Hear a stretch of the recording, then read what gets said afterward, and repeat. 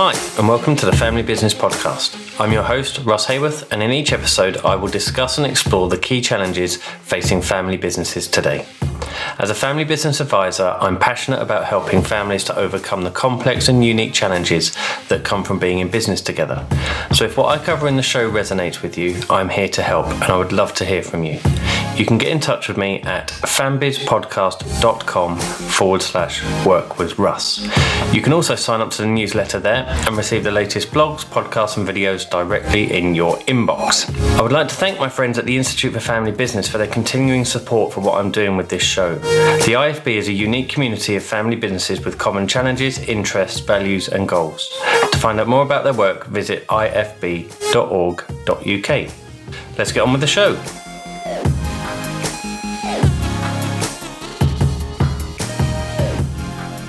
Hello, welcome to this week's show. I hope you're doing well. I am going to be talking about what I believe is a very, very important issue, which is mental health awareness. It's perhaps a tricky subject to cover in a podcast because there's so much depth we could go into on various different subjects, but I wanted to cover the sort of broader subject of mental health awareness because firstly, it is Mental Health Awareness Month in May for our listeners in the United States. And for those in the UK, it is also Mental Health Awareness Week from the 10th to the 16th of May. So it felt timely to record something on what is an issue that affects a huge number of individuals, a huge number of families, and a huge number of family businesses. So it's a really interesting discussion with Whitney Johnson, who's my guest this week, and I hope you guys find it useful. I am fully aware of the impact that mental health can have on people. I talk a little bit about my own story in this episode, and as I say to Whitney, all I have is my own experience. Everyone's experience is different. But the overall message within this week's show is you are not alone and there is help out there. If you want to reach out, please feel free to do so. My email address is russ@familybusinesspartnership.com and happy to help in any way I can, but if not, point you in the right direction to those services that are available to help. If you are struggling with anything at the moment. Before I get into the interview again, I just want to say a massive thank you to everyone who has been supporting the show via the page that I set up on the podcast website, which is fambizpodcast.com/support. There's different ways that you can support the show. One being to, in inverted commas, buy me a coffee, which is a way of supporting content creators such as myself to say thanks for doing what you're doing. The second way is to leave a rating in iTunes, hopefully a 5-star rating in iTunes so that more people find the show. And lastly, possibly very important with this episode, is to share it amongst as many people as you can. So if you've enjoyed this show, perhaps share it via social media. You can tag the podcast in the social media post if you want to. It's at FamBizPodcast on Twitter. And please do so and feel free to share this as wide as possible because it is such an important topic to be discussing. Great guest this week. Whitney shares so much of her experience and the work that she does in this area. So I'm sure you'll really enjoy it. And I'll hand over to that interview now. Well, hello and welcome to this week's show. I am joined this week by my guest, who is Whitney Johnson. I'll get Whitney to introduce herself properly in a moment. And we are going to be talking about what I feel is a really, really important subject, which is mental health awareness and some of the common issues that can impact and affect family businesses and members of family businesses. It is a really, really important discussion to be having. So I'm delighted to be joined by Whitney. So firstly, Whitney, welcome to the show. Thanks so much for having me. Now, you are the Director of Business Development and a Clinical Case Manager at the O'Connor Professional Group. But why don't you tell our audience how you came to be doing what you're doing? Well, first of all, I'm delighted to be here and just so grateful that we're having this really important conversation that touches a lot of families. And really, that is the reason that I am doing what I'm doing. I currently work for O'Connor Professional Group, and we're a private behavioral health firm that helps families and individuals that are struggling with a variety of different issues: substance use and other addictions, mental health issues, eating disorders, autism spectrum disorders, and really any other challenges to overall well-being. But a really important topic, I think, that affects families all over the world. I think these issues, mental health issues, substance use issues, are so common. I know in my own family, we've had these issues, and that's really the driving force behind why I got involved, is my personal connection and experience with this. So again, really pleased to be here. Thank you. You're welcome. I think a good place to start would be to look at the kind of commonality of mental health issues. One of the, I believe it's improving, but one of the areas I think that we still need to improve on is being far more open about being impacted and affected by mental health issues.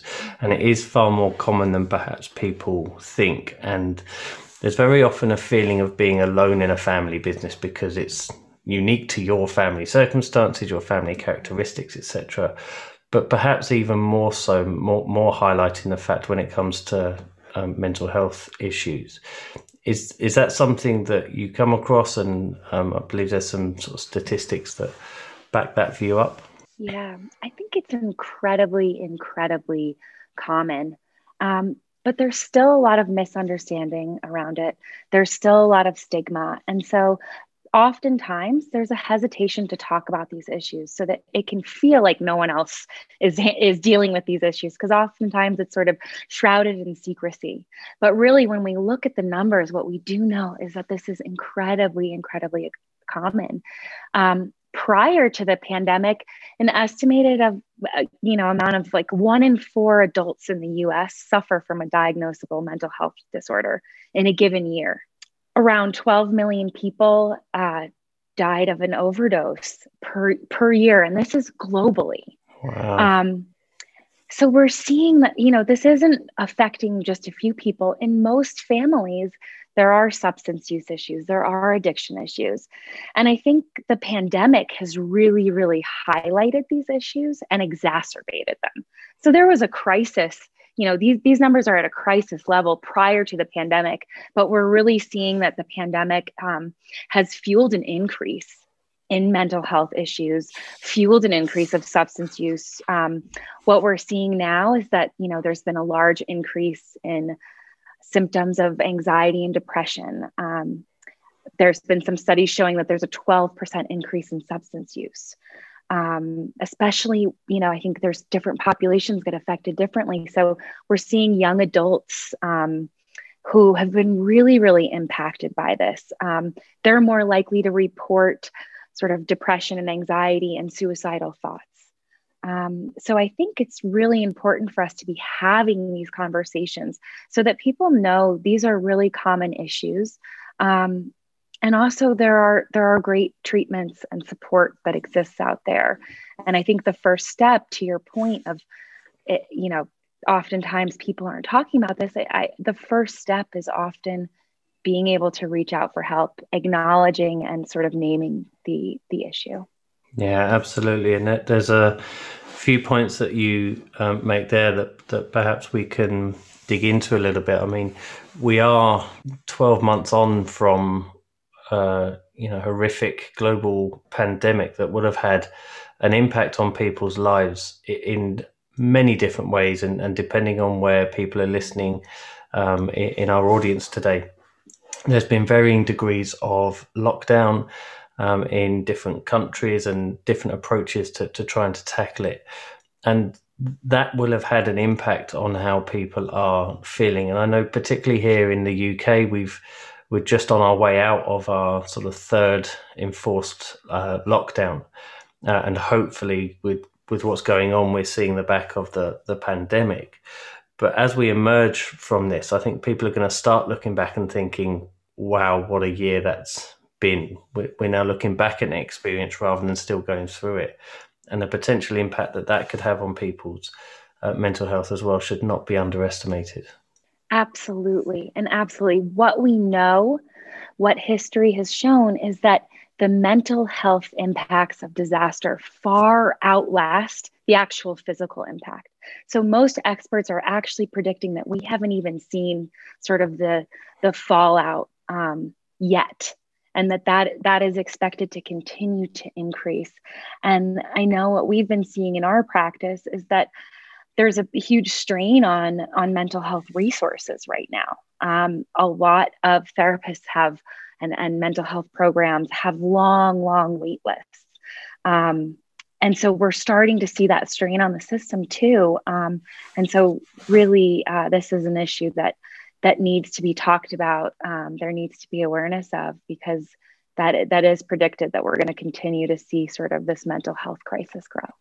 Yeah, and there will be people listening who are working in a family business who will be part of that is looking out for their fellow family members and their employees and their other stakeholders. What are some of the signs that perhaps we can all be looking for in order to sort of help in this situation? Because it is delicate. You want to be careful about how it's approached so that you don't do more harm than good. But what are some of the things we can be looking out for to help each other? Yeah, that's a great question. I think that there's a few ways of sort of looking at this. First of all, I think like having some education on understanding what are some of the signs that somebody might be struggling.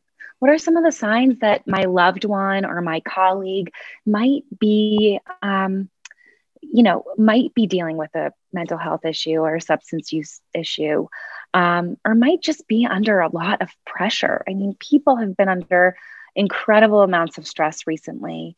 And so I think one of the things is really understanding what those signs or symptoms might look like. Some might seem pretty obvious. It might be a really noticeable physical, a change in appearance that's quite striking. Somebody who's normally very put together is very disheveled, or somebody who's normally very prompt is starting to consistently be very late, or appear confused at a meeting.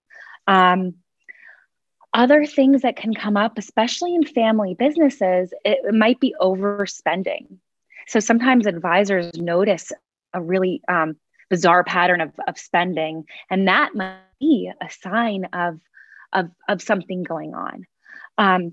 Another thing that can come out in family meetings, and especially just I'm trying to target this particular, space where a lot of your listeners are operating is disruptive presence at a family meeting. I know I've talked to lots of advisors who, this person who's normally, very restrained, blew up at this meeting, or they, there was a real overreaction to something that seemed benign.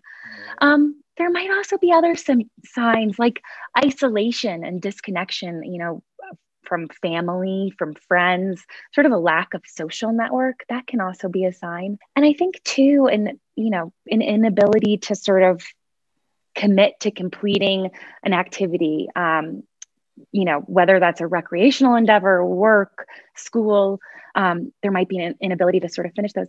I'd also say, if people mention an arrest, if people mention that, their son or daughter has been kicked out of university, those are all signs of a problem.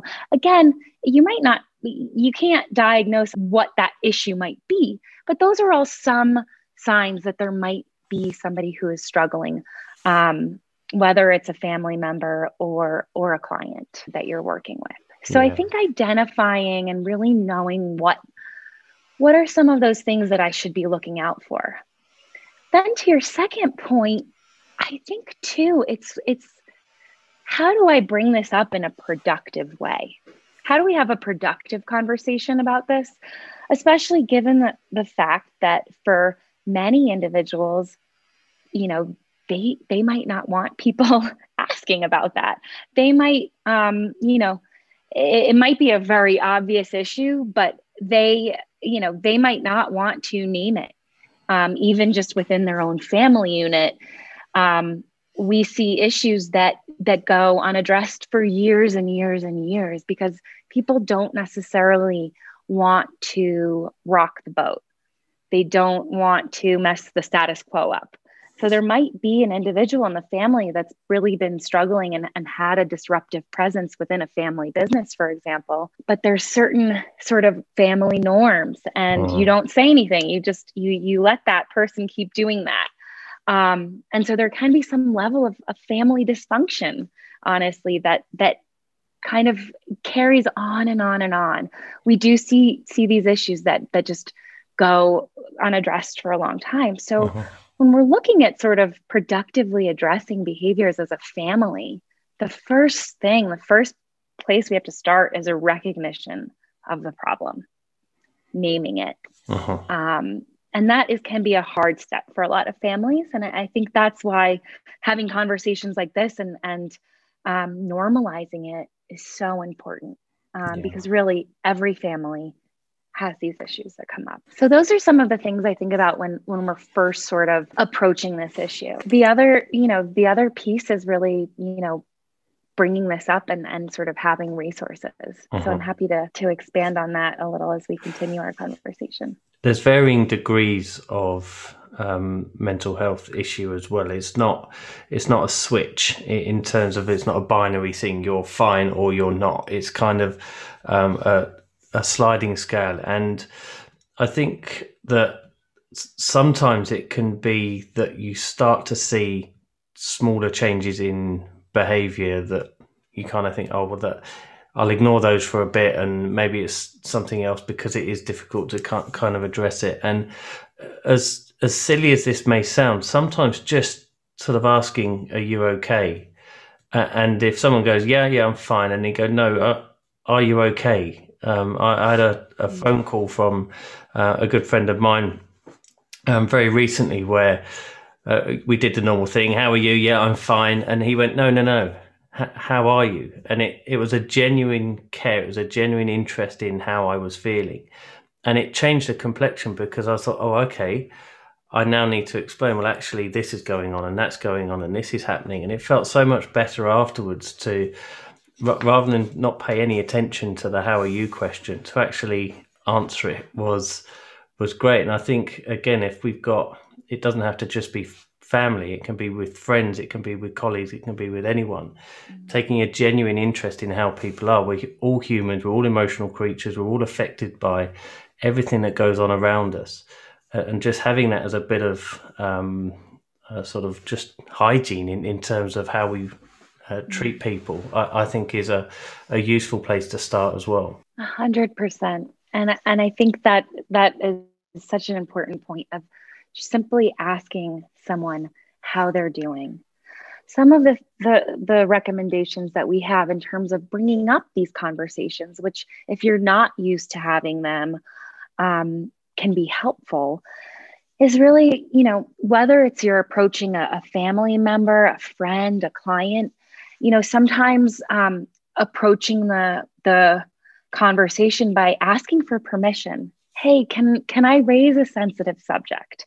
This can often help people sort of be prepared for, okay, we're going to have a conversation about something a little more challenging. Even just like having that moment of asking for permission can sort of set the stage for a better conversation. And a lot of the times too, verbalizing compassion.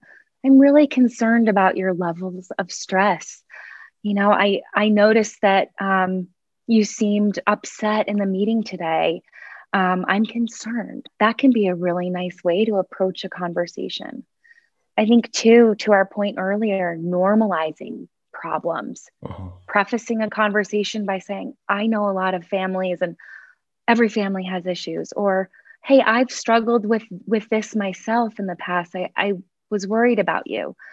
I think those are really helpful ways when somebody is sort of looking to start a conversation. I think too, offering help, open-ended. How can I help you with this? Those are all really important things. And I think too, whether it's a family member and especially if you're an advisor that's working with a family and you notice that there might be issues, I think those can be challenging conversations to have too, because you're managing your role you know, as somebody who works with the family, you don't want to jeopardize your relationship with them.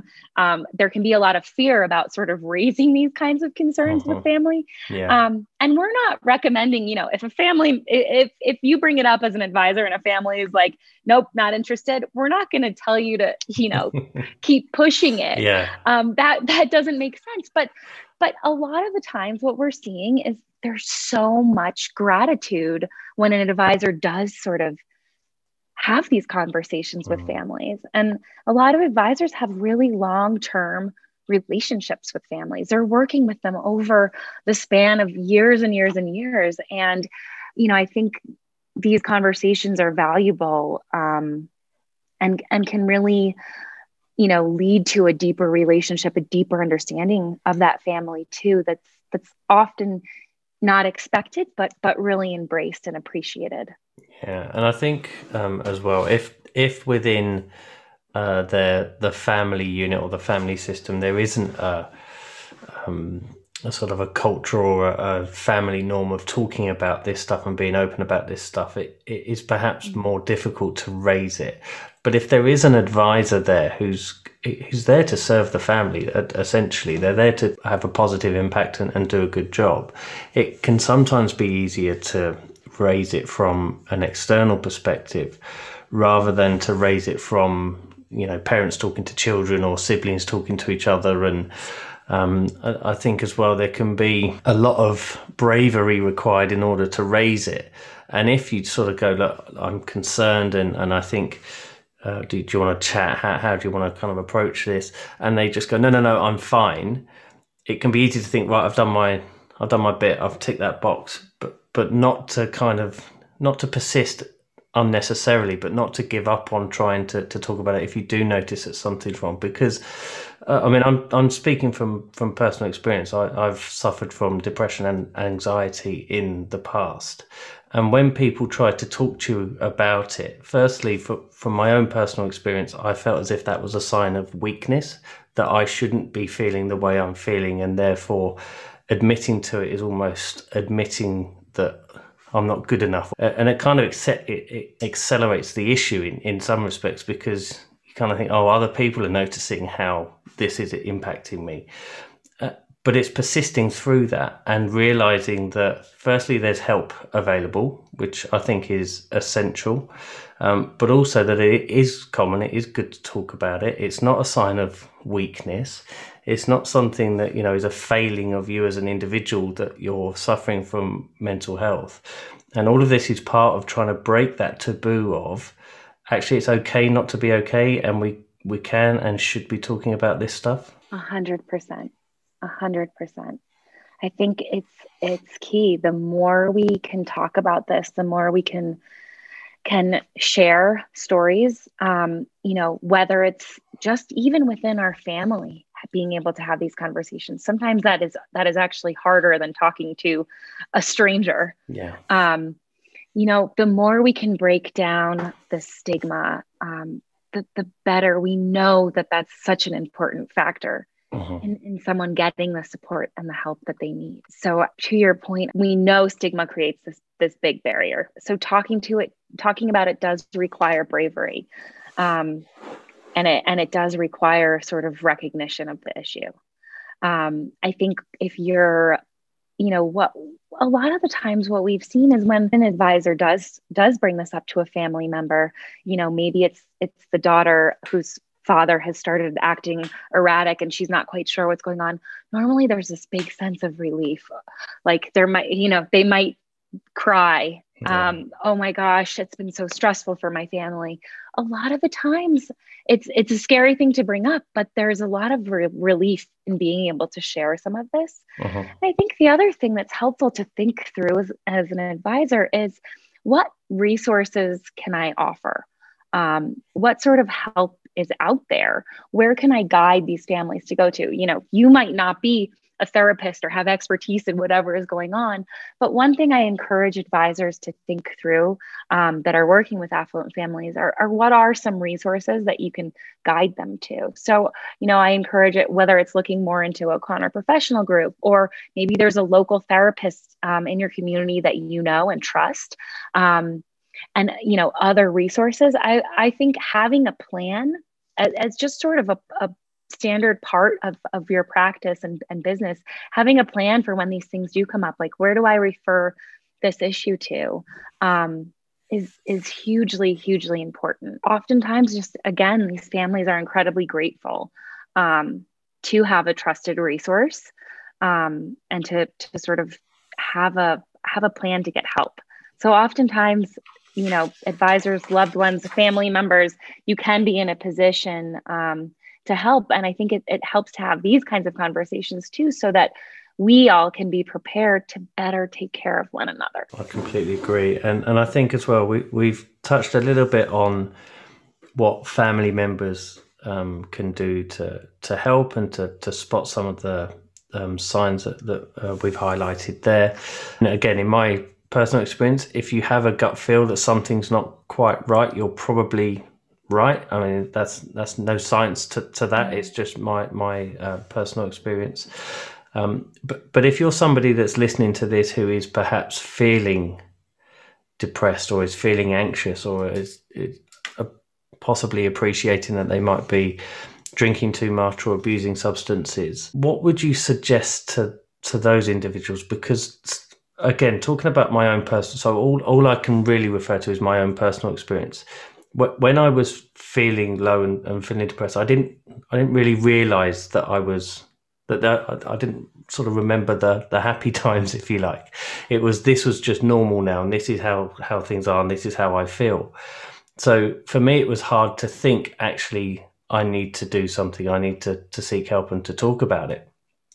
But there is, I think, things that you do recognize about yourself and you do understand about yourself that would be triggers to seek help. I mean, is it as simple as saying you need to talk about it? Is it, find the best form of help that works for you? What are your sort of suggestions along those lines? I'm biased. I work for a behavioral health firm, so I think a therapy can help anyone.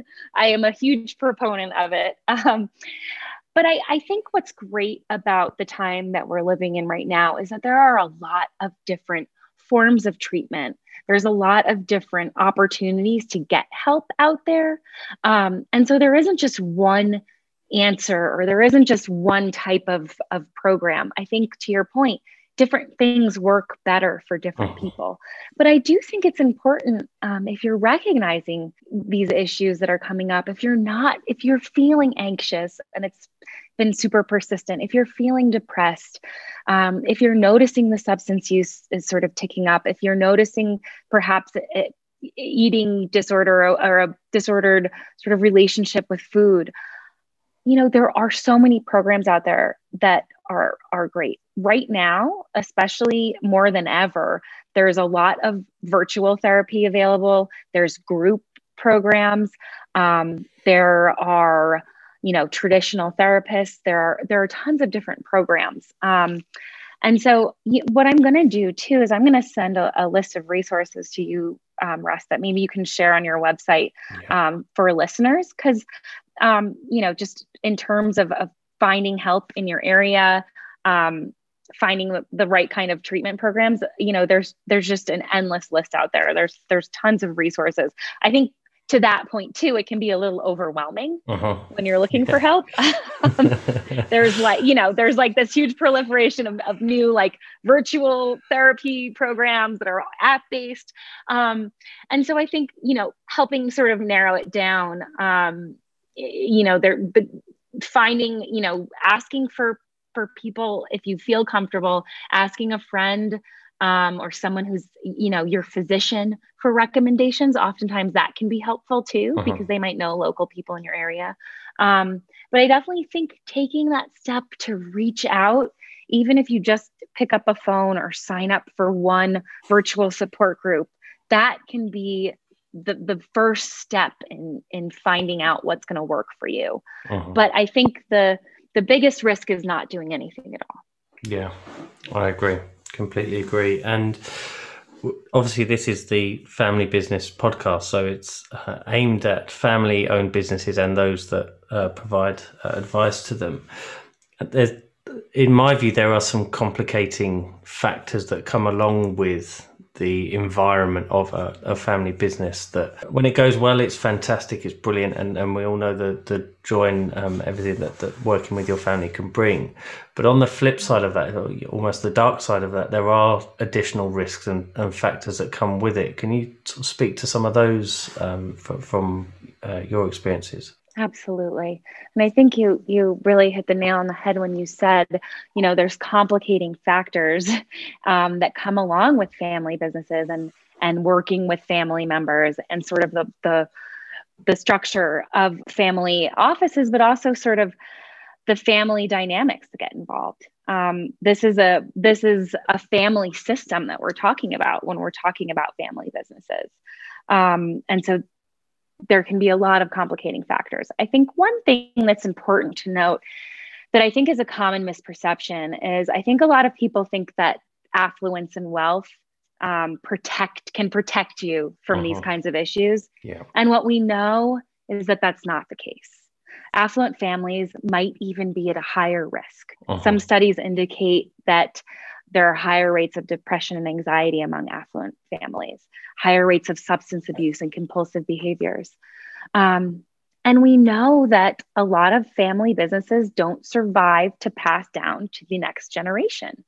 And in part, it is estimated that, over 50% of families don't sort of survive to the next generation because of addiction. So this is a big issue. I think some of the risk factors that we see that comes along with affluence that I think is really important when we're talking about this space is that there can be certain buffers from natural consequences.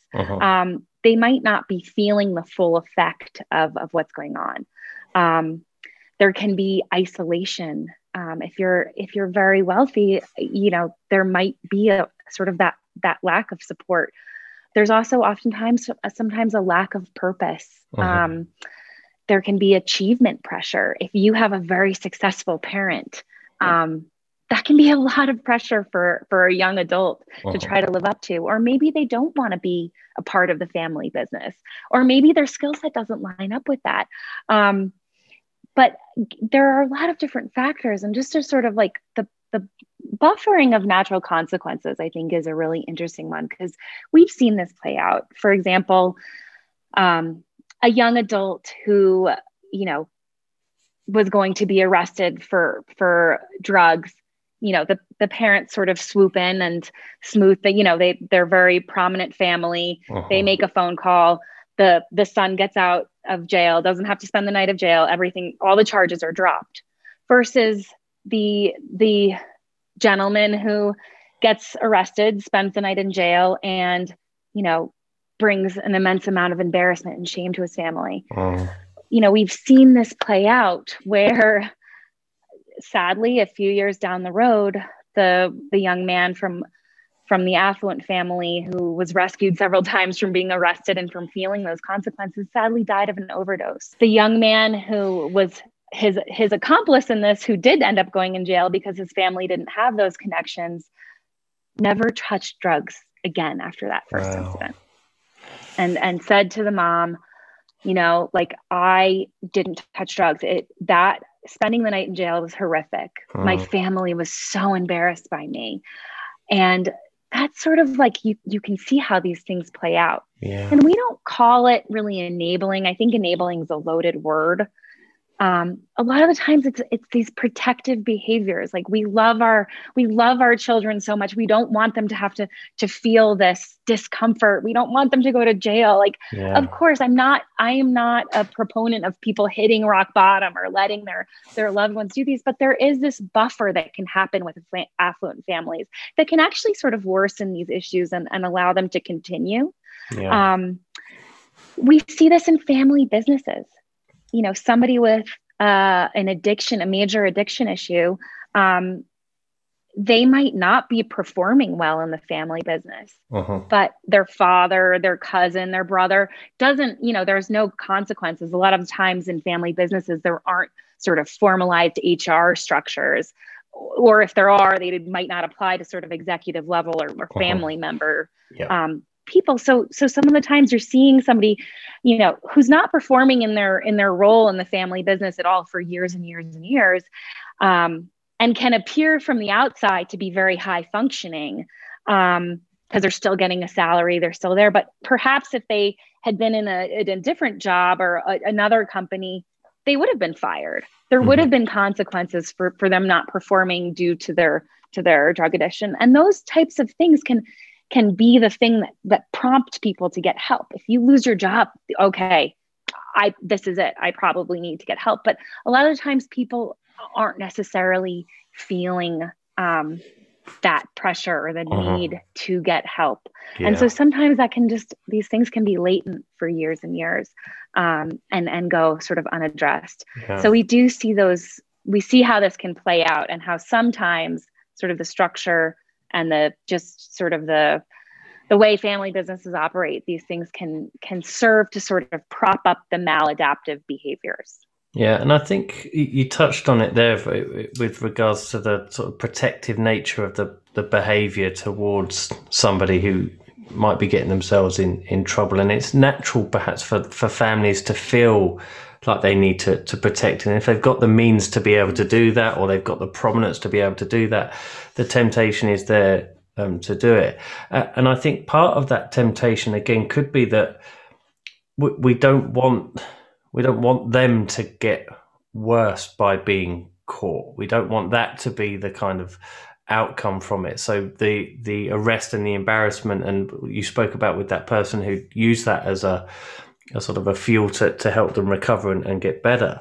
There is a danger that by being exposed to that downside, that they go further into that spiral. But I think the message we're saying here is that seek help rather than try and protect or ignore the underlying issue.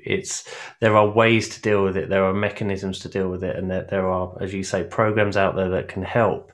But actually protecting doesn't really, it deals with a short-term issue, but not a long-term one. Right. And I am not advocating for any family member to, let their loved one become homeless. Like, we don't want them to hit rock bottom, but there are ways to make things a little less comfortable. Yeah.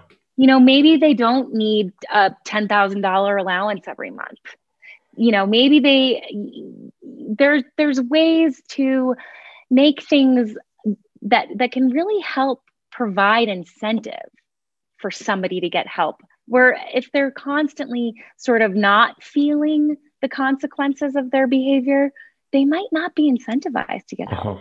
If they're still accessing money from their trust funds and have unlimited access to that, that's not going to help the person. That might be supporting the behavior that's detrimental to that person. That's not supporting the person. So there's a difference there.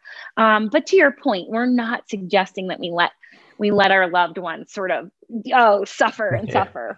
That's not the right answer either. But really sort of, I think in these situations, having an objective third party who's involved that can see these things from the outside and help coach the family through, how do we respond the next time this happens? Or how do we set up, what is an appropriate trust distribution for this person given what's happening here?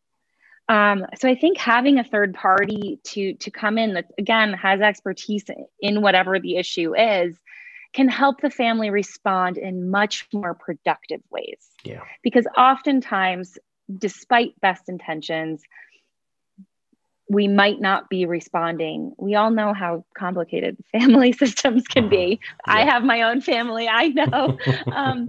But we, despite best intentions, we might not be addressing things in a productive way.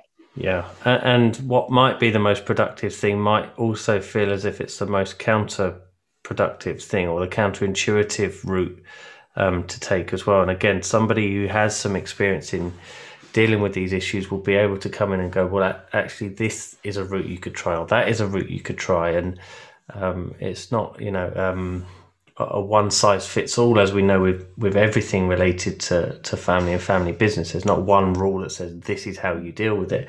But I think bringing in that experience and bringing in that expertise is a way of helping you find a way that works for you as a family. 100%. And I think to your point too, there's a lot of nuances in how we approach things.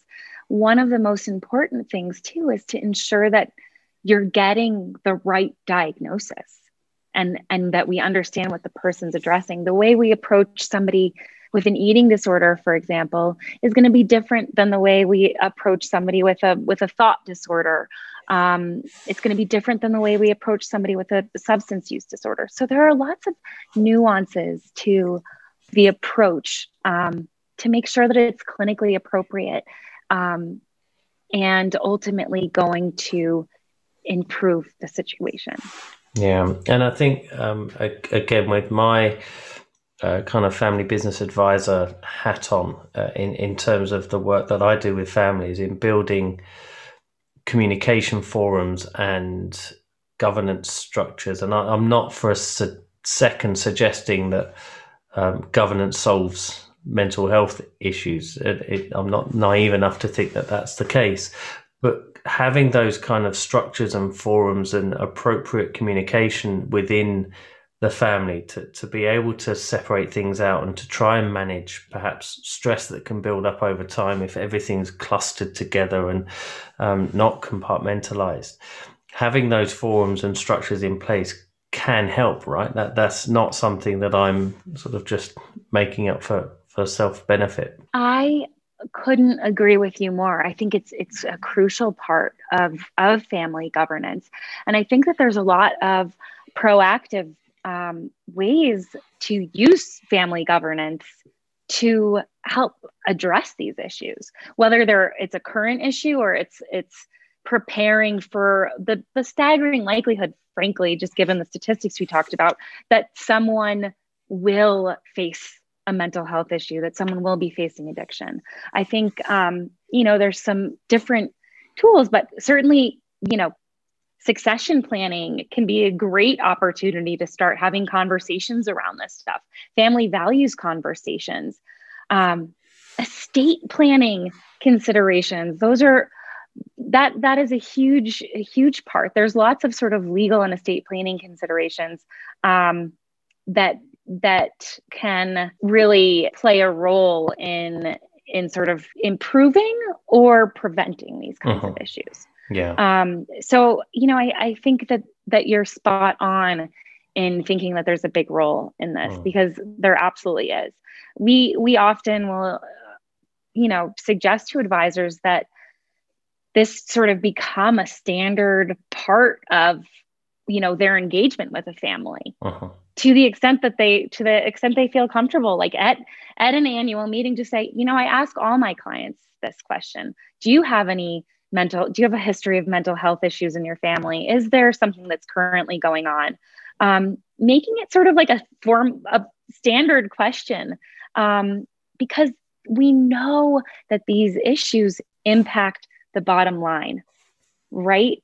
Financial management, smart business strategies are all crucial, 100% crucial.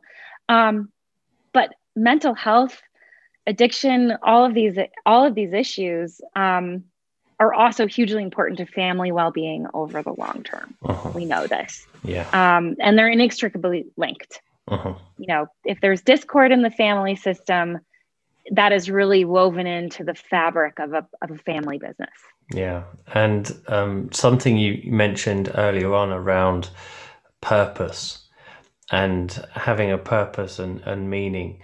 There is often a lack of formality, shall we say, for family members within a family business. So for non-family employees and executives, there will be job descriptions, there will be clear roles and responsibilities, there'll be clear accountability. If that person doesn't perform as it is expected, then they are dealt with via the various procedures that deal with underperformance. But if that doesn't exist for family members, it can have an impact, unintentional, completely unintentional impact on, well, what am I here to do? Am I only here because of my surname? Am I only here because of the family that I've been born into? I want that purpose. I want that accountability. And again, it can be a difficult subject to raise with members of your family that, you've been here for a few years and you're doing a great job. Can we start writing down what it is you actually do and your performance objectives and, that kind of stuff? Because it's unusual. It's not something that they've necessarily had to deal with before. But again, I would suggest it's important in helping people to feel that sense of purpose in the work that they're doing. Right. I think that sense of purpose, that meaning is so important. And I think there's a more sort of awareness that, maybe the path for one sibling isn't within the family business. And how do we coach that person to sort of find their own passion, to find what's going to bring them joy? I think it can be really hard to sort of find that sense of independence, that sense of confidence, depending on sort of the family system and sort of, what your life has been like as a young adult growing up in this. It can be a really, really confusing place to navigate, but also a really essential piece of the puzzle when we're looking at sort of succession planning is really, what are these options and sort of what can we put in place as a family business, or in terms of like how we structure trust distribution to help foster resilience and independence. I think that is a lot of what we look at. Those are sort of the pieces that can help one sort of be successful. I'm a very strong believer in the fact that life isn't a rehearsal. So we've got this one shot at it. And as a result, we mentioned earlier about the phrase an enabler. In my view, my personal view, a family business should act as an enabler to allow people to live the life they want to live, irrespective of whether that's within the family business, either working or owning it, or not. If their desire is to go and do something that's entirely different to what the family have built their wealth around, utilizing some of that to enable people to do that is another way of helping people live fulfilled lives, happy lives, and in some way avoiding the issues around the kind of circumstances that would need to exist for mental health to be an issue. And I think that sometimes there is an inherent pressure within a family business to I have to fit somewhere in this organization, and the pressure that creates can be destructive as well. 100%. And absolutely an immense amount of pressure on sort of this next generation. And you can see where there's issues even among siblings that might have differences. There might be a sibling that is very well suited and wants this role. And there might be a sibling who's not quite sure, but maybe has a different skill set that doesn't really fit in with the needs of the business. These can be really tricky areas to navigate, even among siblings, among parents, among extended family members. I think people, really, your identity can get woven up, as you said, into that family business, into the family name. And I think those all can be very confusing areas to have to parse through. And I think that's why it's so key to have a lot of different kinds of support, a lot of different conversations. I think too, having expert people to facilitate these conversations is key. I know in our work, we often collaborate with family, wealth advisors in facilitating some of these like trickier conversations, not from, we're not doing what a family wealth advisor is doing. We're not advising on sort of the financial strategy or anything like that. But I think having these conversations in a productive manner, again, with sort of experts guiding the family, can be essential, because we can see how these conversations and discussions, without sort of an expert sort of third party involved, can go in ways that aren't so helpful, or that don't feel great, or that don't lead to a happy resolution for everyone. Yeah. And so I think it's a great consideration to sort of look at, like, who are the right kinds of people for this particular conversation. Uh-huh. Yeah, there's a phrase, I've stolen it and I've used it before, and I can't remember where it came from exactly, but it's a phrase I use with the families that I work with, where I say you can't read the label of the jar that you're in. And so having somebody come in and read that label and, hold the mirror up and go, this is what's going on, it's often very surprising, because they'll go, oh my, okay, right, didn't realize that. And it's because they're within it, they're part of it, they're absolutely within that system. And having that objective third party come in and do that, and do it in a way where there's a great deal of care. It's not, it's not coming in to pick holes in everything that's going on. It's just to reflect back what we see is happening within that family system. Can be a fantastic starting point for overcoming the challenges and issues that they're facing. I love that quote and that whole concept. And I think what's so important there is that there's that objective third party. If your brother reads you that label and tells you what they see, that's probably not going to land well, versus somebody who comes in that's a little bit separated from the situation and can say it from again, from a caring place.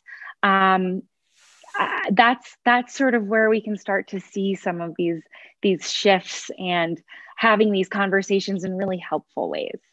Yeah, and I think obviously we're talking about a sensitive situation. We inherently, mental health issues are something that, as you say, 1 in 4 will suffer from. It's not pleasant for those that are suffering from it. But I want to kind of end the episode on some positive notes, to kind of offer hope, because again, as somebody who's been through it, there is light at the end of the tunnel. There is, there are things that can be done. There are various different ways. There is, medicines. There are mindfulness techniques. There is exercise and general improving your own well-being to help get you back on an even keel.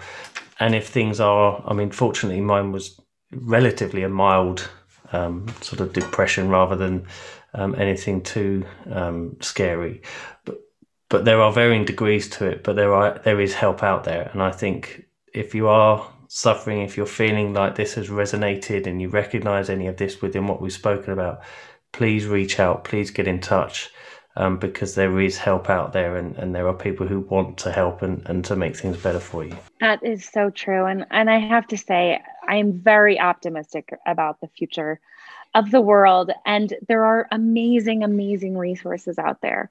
And the great thing is that there are a lot of very effective treatments. And like we mentioned before, not everything works for every one person, but there really are effective treatments for anxiety and depression. And there's a variety of them, whether it's cognitive behavioral therapy, a mindfulness approach, taking, pharmaceutical medications that are effective under the supervision of a doctor. It's really wonderful that there are treatments and programs that can address a lot of these issues.